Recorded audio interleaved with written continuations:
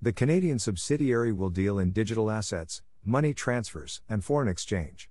The current financial license expires on December 31, 2024.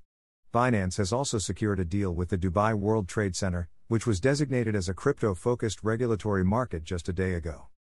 Binance has registered a domestic firm called Binance Canada Capital Market after obtaining a crypto finance license from Canadian regulators. The worldwide crypto exchange's new subsidiary will deal in digital assets, money transfers, and foreign exchange, as well as act as a money service business, MSB.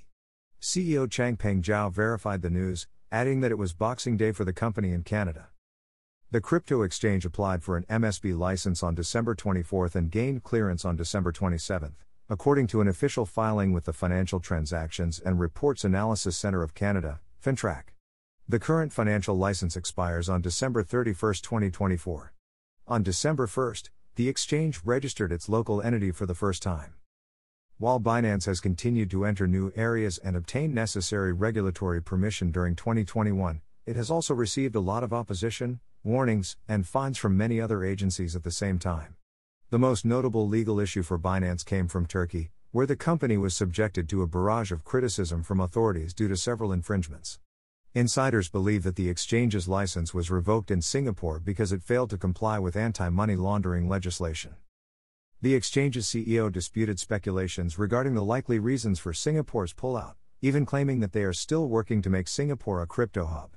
The exchange established official cooperation with Indonesia's largest state telecom players to build a crypto center just days after the Singapore withdrawals. Binance has also secured a deal with the Dubai World Trade Center, which was designated as a crypto-focused regulatory market just a day ago. Apart from its current crop of agreements, the crypto exchange behemoth has also disclosed that its US-based sister company is nearing the end of its first funding round, which is likely to be in the hundreds of millions of dollars. Note: I'm enabling this option to ask you to support my website. Just a small donation can help me to grow my website and you will get the best content. Your small amount makes a big difference in our journey. You can pay me by using PayPal. Here is my PayPal link: https://www.paypal.me/cryptospe.